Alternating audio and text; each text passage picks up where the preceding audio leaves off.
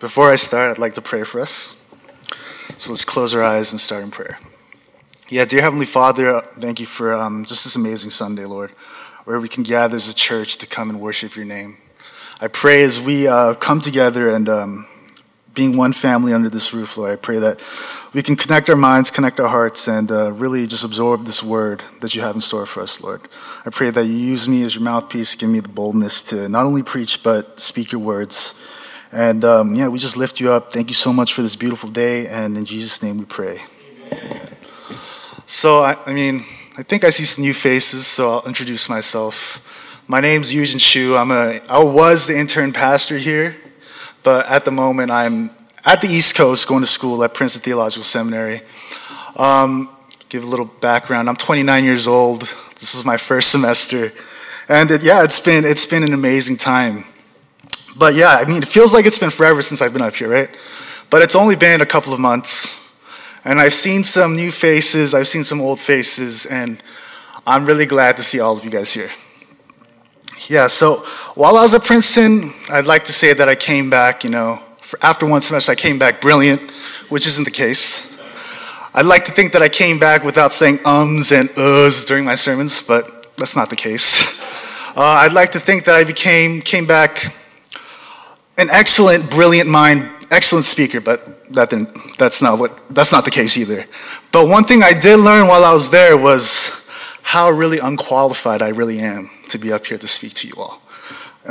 Just my first semester at Princeton, I really realized I really don't know much at all.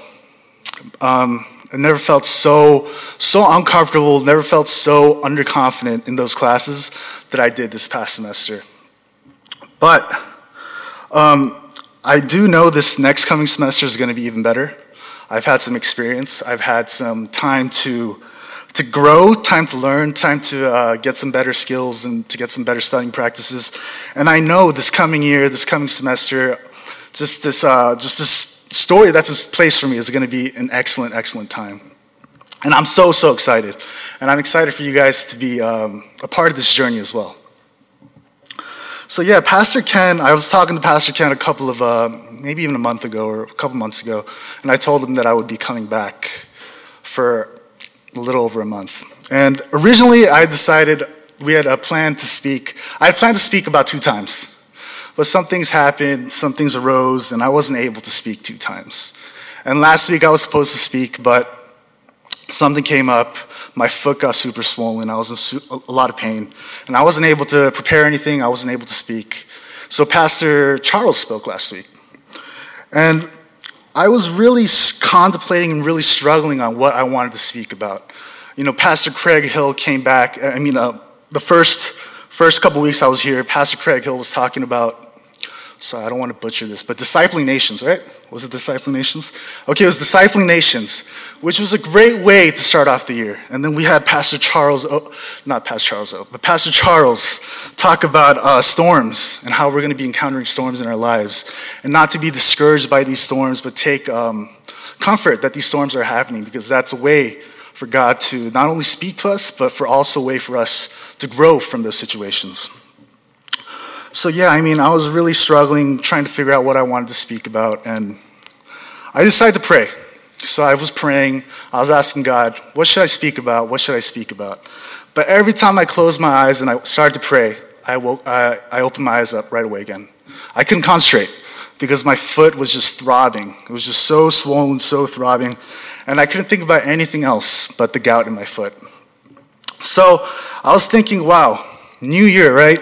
It's supposed to be new me. But God said, no, same you, same foot.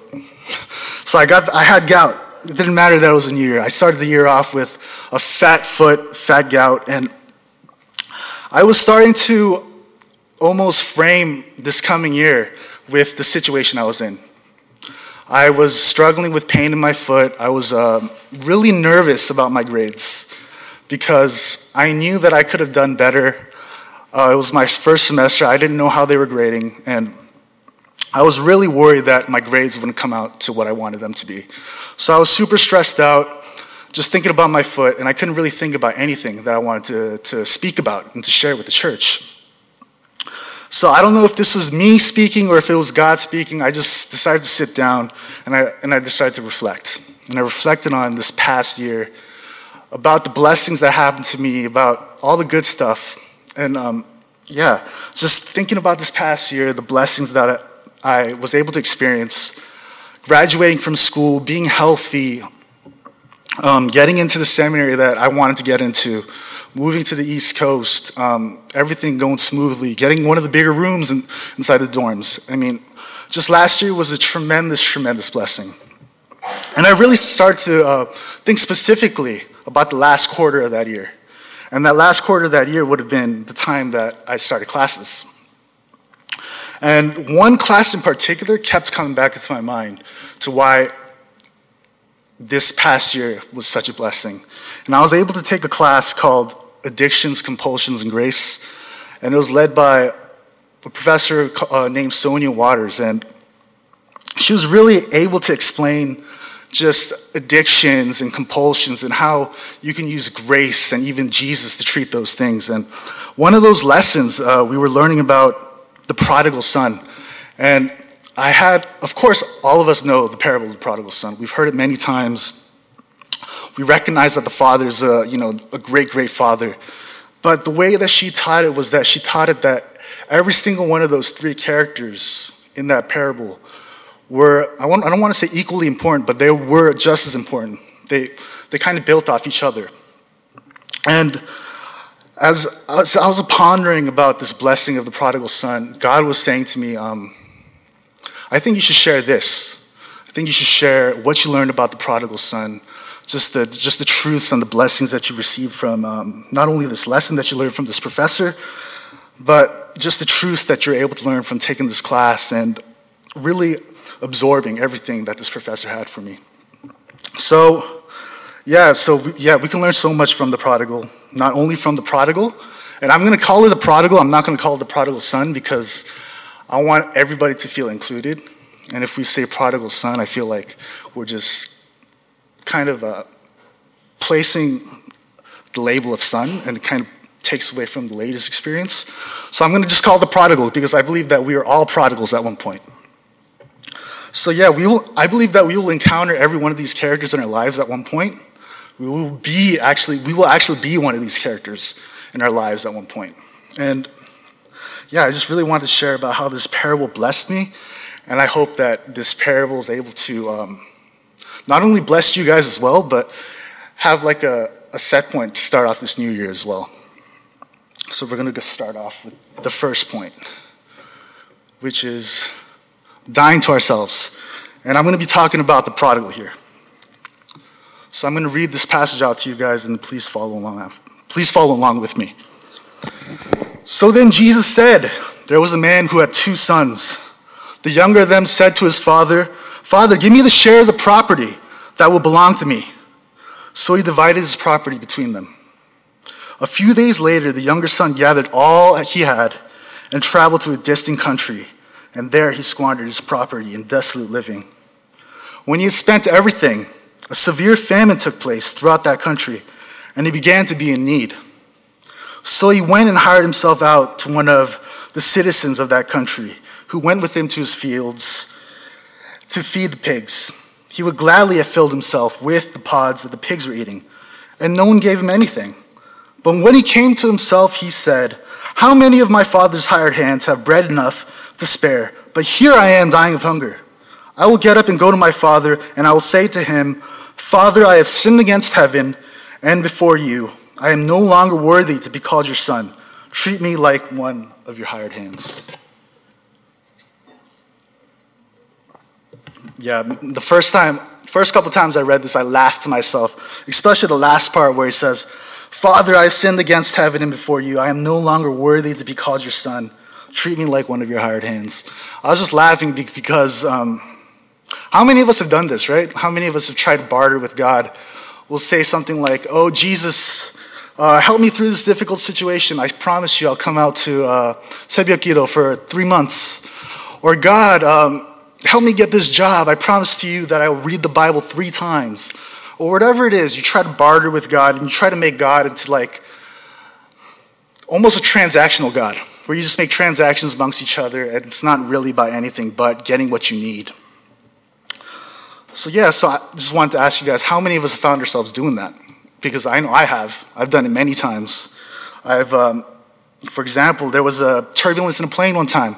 I said, God, if you get me home safely, I promise to you that I will come to Sebekido just for 1 week. I promise you. And of course, we landed home safely, and I didn't follow through on my words. That's how it usually works out, right? When you try to barter with God, God usually comes through, but you usually tend not to. So I'm going to ask you guys some more questions. How many of us has found ourselves in the prodigal's position, where you felt like you've done wrong and you had no choice but to go back? How many of us has identified with the prodigal and felt a connection to him? Because I know the first couple times I read this story, I was like, oh, I'm the prodigal son. I had this immediate connection to him, and I felt like that was me.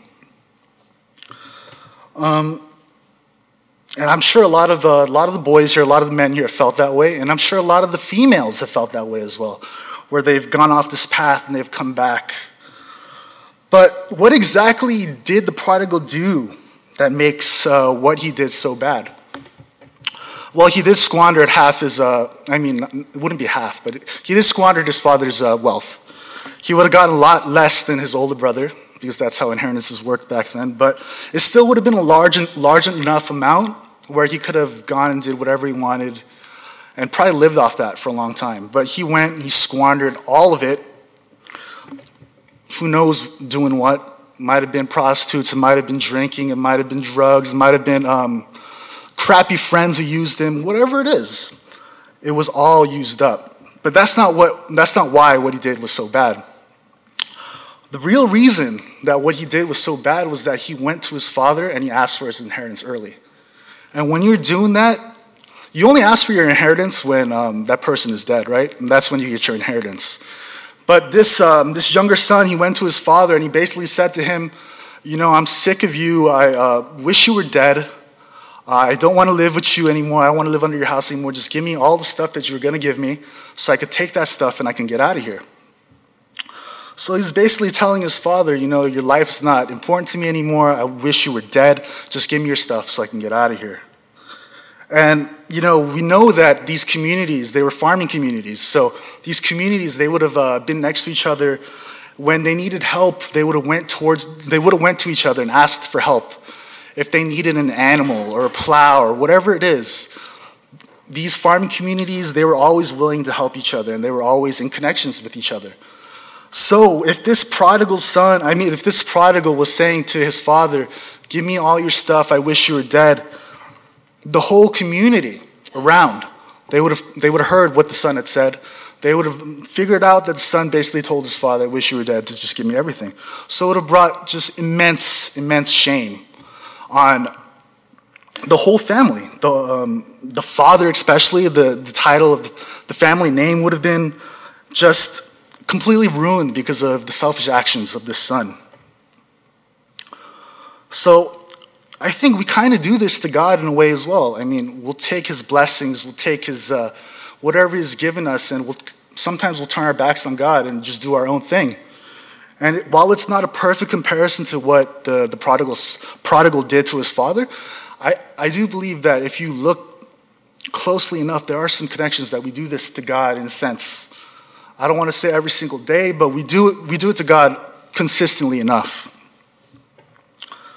And so we find out that this son squandered all his wealth, and the next thing you know, the scene opens up, and he's with the pigs now.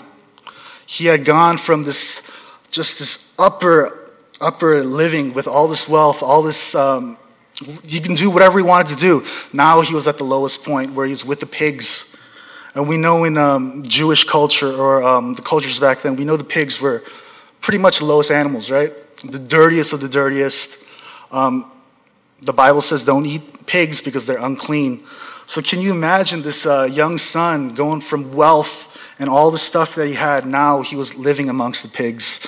He was with the pigs, and he even wanted to eat what the pigs were eating, but nobody gave him anything.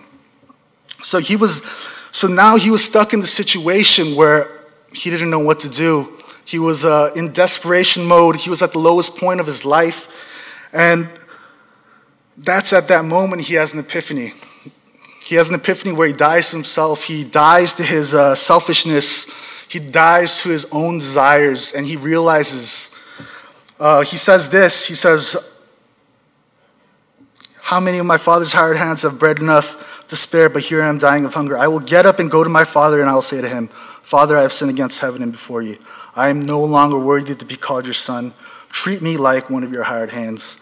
And he has this epiphany where he realizes that even being a slave in his father's house is better than a life of freedom where he's living amongst the pigs, partaking in sin, and just being at the lowest point of his life. He realizes that being even a slave at his father's house is much better than all that.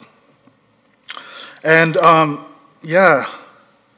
he was willing to change from being a son to a servant because he realized that he couldn't just go back anymore, but he needed to change something. And I have a similar experience at school where I had a difficult time asking for help. I don't like asking for help, so I would even in class, if there's something that a difficulty arose, I wouldn't even ask for help. I would try to go through it on my own, try to figure it out on my own. And multiple times that didn't work out, that didn't pan out. I'd come to class and I thought I knew what the teacher was saying, but I didn't. I took for granted. And for example, I came to class, she said print out 3 copies, one for me, one for the TA, and one for yourself. Of course, I came to class, I printed 1 copy out. And I should have asked, but I thought I knew that it was just 1 copy. And I came to class and she looked at me and she's like, you're not an undergrad student anymore, you're a grad student. You better start acting like a grad student. And I said, all right. And that's when I realized, help's important. And another example I have is the first couple of weeks I had to print out a paper at the school library. Of course, I didn't know how to print anything out. And of course, I decided to try to figure it out on my own. I went to Google. How do you print out stuff at Princeton Theological Seminary? And I literally spent 30 minutes reading up stuff, trying to figure out how to print something out. And I wasn't able to print it out. And it took me literally 2 minutes to ask the person up at the front desk how to print something out. So I had to die to myself at that moment. I had to die to that moment of self-sufficiency and realize people are there to help you out. That's what school is for. And it's incredibly important not to be so proud of yourself. So we'll go to the second point, which is the compassionate father. And we'll be talking about the father here. So I'm going to read the passage that go along with it. So he set off and went to his father, but while he was still far off, his father saw him and was filled with compassion. He ran and put his arms around him and kissed him. Then the son said to him, Father, I have sinned against heaven and before you. I am no longer worthy to be called your son. But the father said to his slaves, Quickly bring out a robe and the best one and put it on him.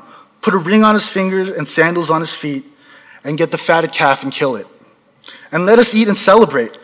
For this son of mine was dead and is alive again. He was lost and is found, and they began to celebrate. I had mentioned that all these characters are, they build off each other and they're kind of equally important.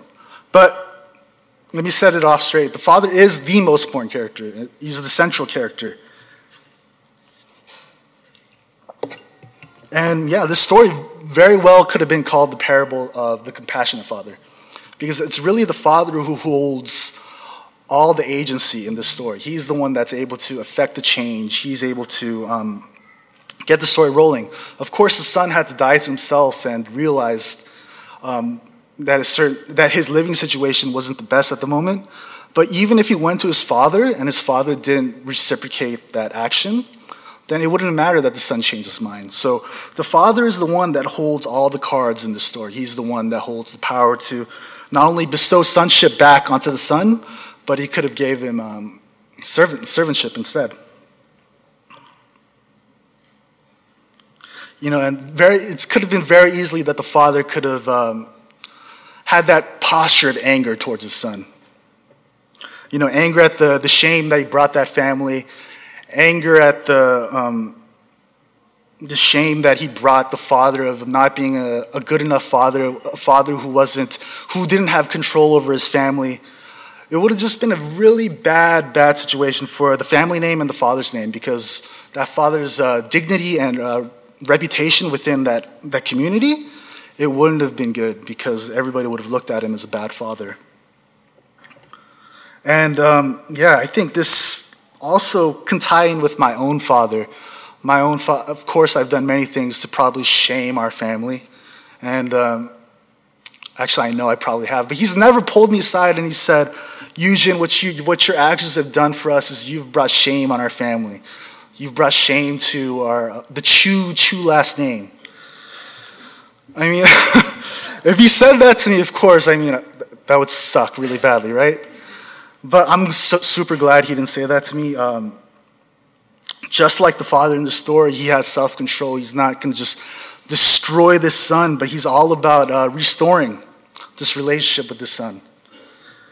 And the father in the story, I can imagine him when he meets his son, right? And his son has this whole speech prepared for him. Oh, Father, I've sinned against you, and all that. I can just imagine the father being like, shh, you're ruining it by talking. No, I'm kidding. No, but the father would have probably been like, shh, it's okay. And he would have took his ring off, would have put it on the son's hand, he would have took his robe off, and he would have put it on the son's back, signifying not only restoration back into the family, but he would have his sonship back as well. So what does that mean for us? That means for us that no matter how bad we get, no matter how sinful we get, no matter how far off track we fall off, if we can turn back and we can go back to God, God's always going to be there to not only accept us back, but he'll restore us and he'll give us the title of daughter and son. And you won't be a servant, you won't be anything like that, but truly a child of God, one God that holds in adoration and holds in high value. And the craziest thing is that you guys actually might find yourselves in the position of the father one day.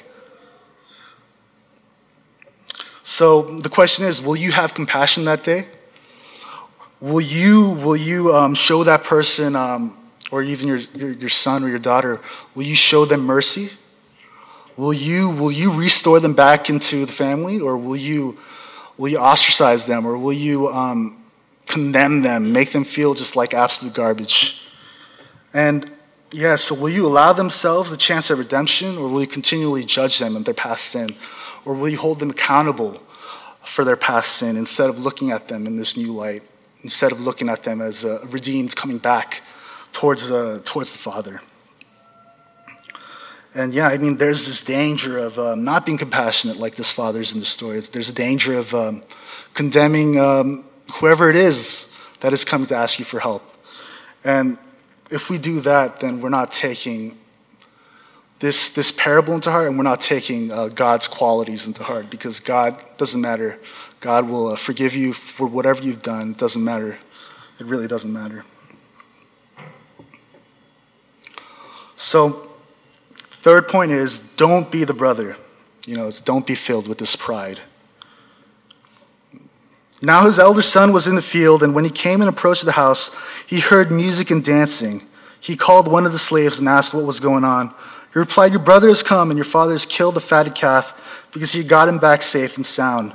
Then he became angry and refused to go in. His father came out and began to plead with him. But he answered his father, "Listen, for all these years I have been working like a slave for you, and I have never disobeyed your command. Yet you have never given me even a young goat so that I might celebrate with my friends. But when this son of yours came back, who has devoured your property with prostitutes, you killed the fatted calf for him." Then the father said to him, "Son, you are always with me, and all that is mine is yours. But we had to celebrate and rejoice because this brother of yours was dead and has come to life. He was lost and has been found." So there's this, when you first read the story, there's the possibility where you identify with this older brother as well, right? You're like, I've done all this I've done all this good. I've kept all these rules. I've done everything according to your commandments, but I feel like I'm not getting acknowledgement, or I'm not getting acknowledged. And this brother here has this danger of becoming prideful because he doesn't realize he's also, just like the younger brother as well, he's also lost. This brother, he was starting to despise his younger brother. He became prideful because he stayed at home and he was doing all these things for his father. And he became resentful towards his younger brother when his younger brother decided to come back and ask for that redemption. But as I mentioned before, what's ironic is this parable is that the father actually goes out to look for the older brother, but he doesn't go out to look for the younger brother. It says right here, it says,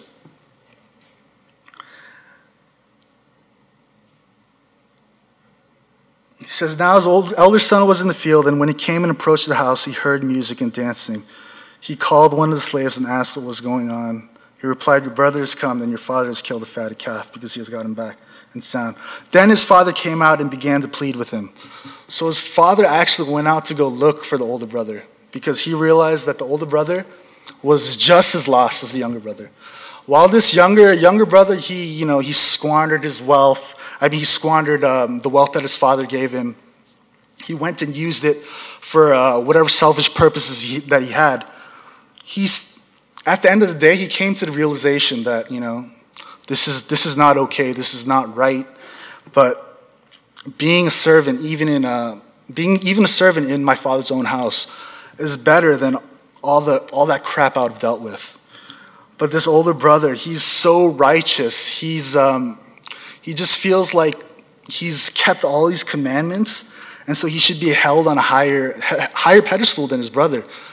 And so this brother he's lost the realization that he's also a sinner and he also needs redemption. So I have 4 dangers that happen when you take the posture of the older brother's heart. He thought because he obeyed the rules, he deserved the blessing. He thought because he stayed home and he didn't ask for his father's wealth, he didn't squander anything, but he stayed home and followed his father's commandments, that he felt like he was a better person than his brother. And he felt like he deserved more than his brother. Which isn't the case. You're not better because you follow more rules or anything like that. That's not how it is. And you can see through his reaction that his motive was not to show love to his father, but it was to receive these blessings.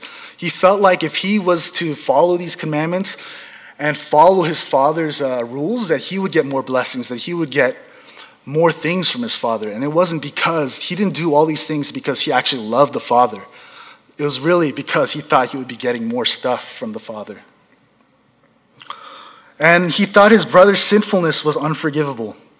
So he thought that the fact that his brother squandered his father's wealth, ran away with his inheritance, and brought shame upon his family, that what he did was actually unforgivable. But we all know that Jesus is the only one who can forgive sin, and we cannot hold this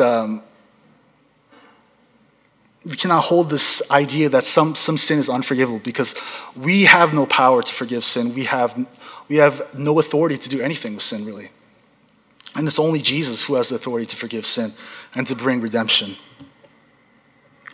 And the last danger is that he resented his father's joy, and he refused to share in it.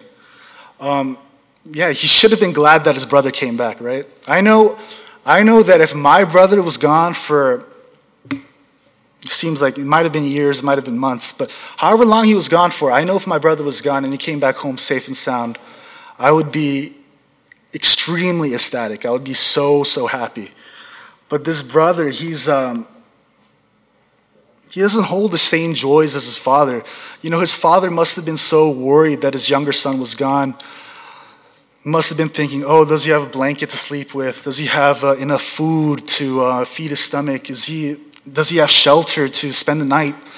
His father's heart must have been just completely just torn apart while his younger son was away. And when his younger son came, you could immediately see the happiness that it brought his father. He doesn't even hesitate. He takes off his ring, takes off his robe, and he just brings it all towards his son. And this older brother was completely missing out on the fact that when lost things have been found, they should be celebrated, right? So I have one story to kind of tie it off with the conclusion that ties off with this last point. So I have a friend, and we also have another friend who's going through some struggles at this moment.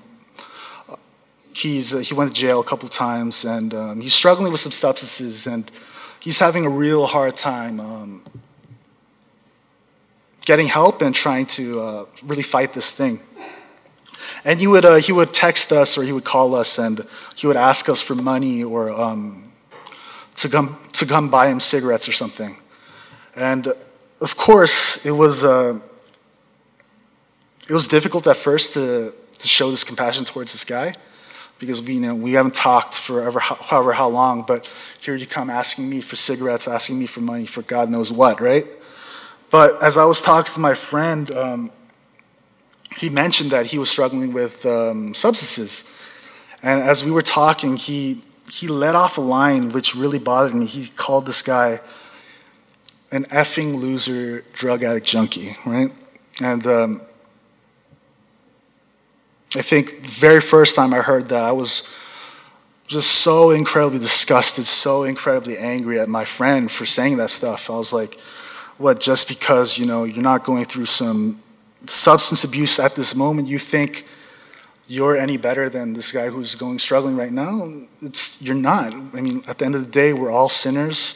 We all need Jesus, and it doesn't matter what sins you're struggling with, because at the end of the day, you still need Jesus, and Jesus is the one that cleanses you. And I don't know, when he said that line, it just really bothered me, and it really made me, I don't want to say he thinks that he's better than everyone, but I think he forgot that he also struggled at one point with something, or he was also struggling, or he also had a lower point in his life where maybe someone could have said the same thing to him, and that sucks, right? You don't ever want to be called that, and you don't ever want to have that curse hanging above your head.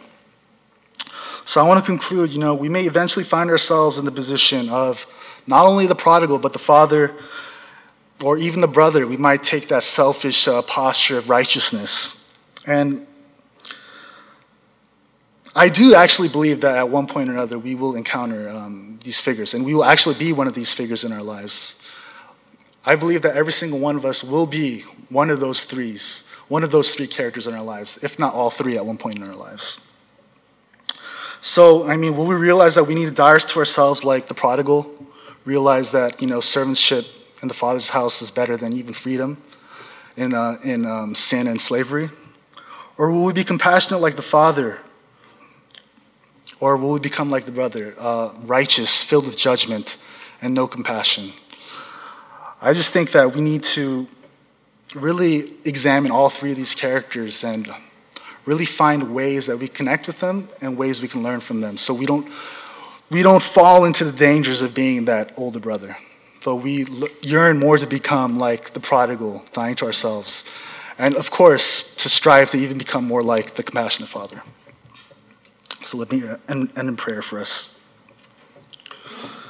Yeah, dear Heavenly Father, thank you so much for just this time of self-reflection, this time of your word, this time where we can reflect on your goodness, your truths, the blessings that you bring upon our lives, Lord. We know that we're sinners and that you are the only one that can forgive our sins. You are the only one that can restore us to sonship. And I pray that when we do become proud like the older brother, Lord, I pray that you just break that righteous pride, and you just show us how really filled with sin and how filthy we really are, and how deeply we really need the Father. And Lord Jesus, we love you so much. In Jesus' name we pray. Amen.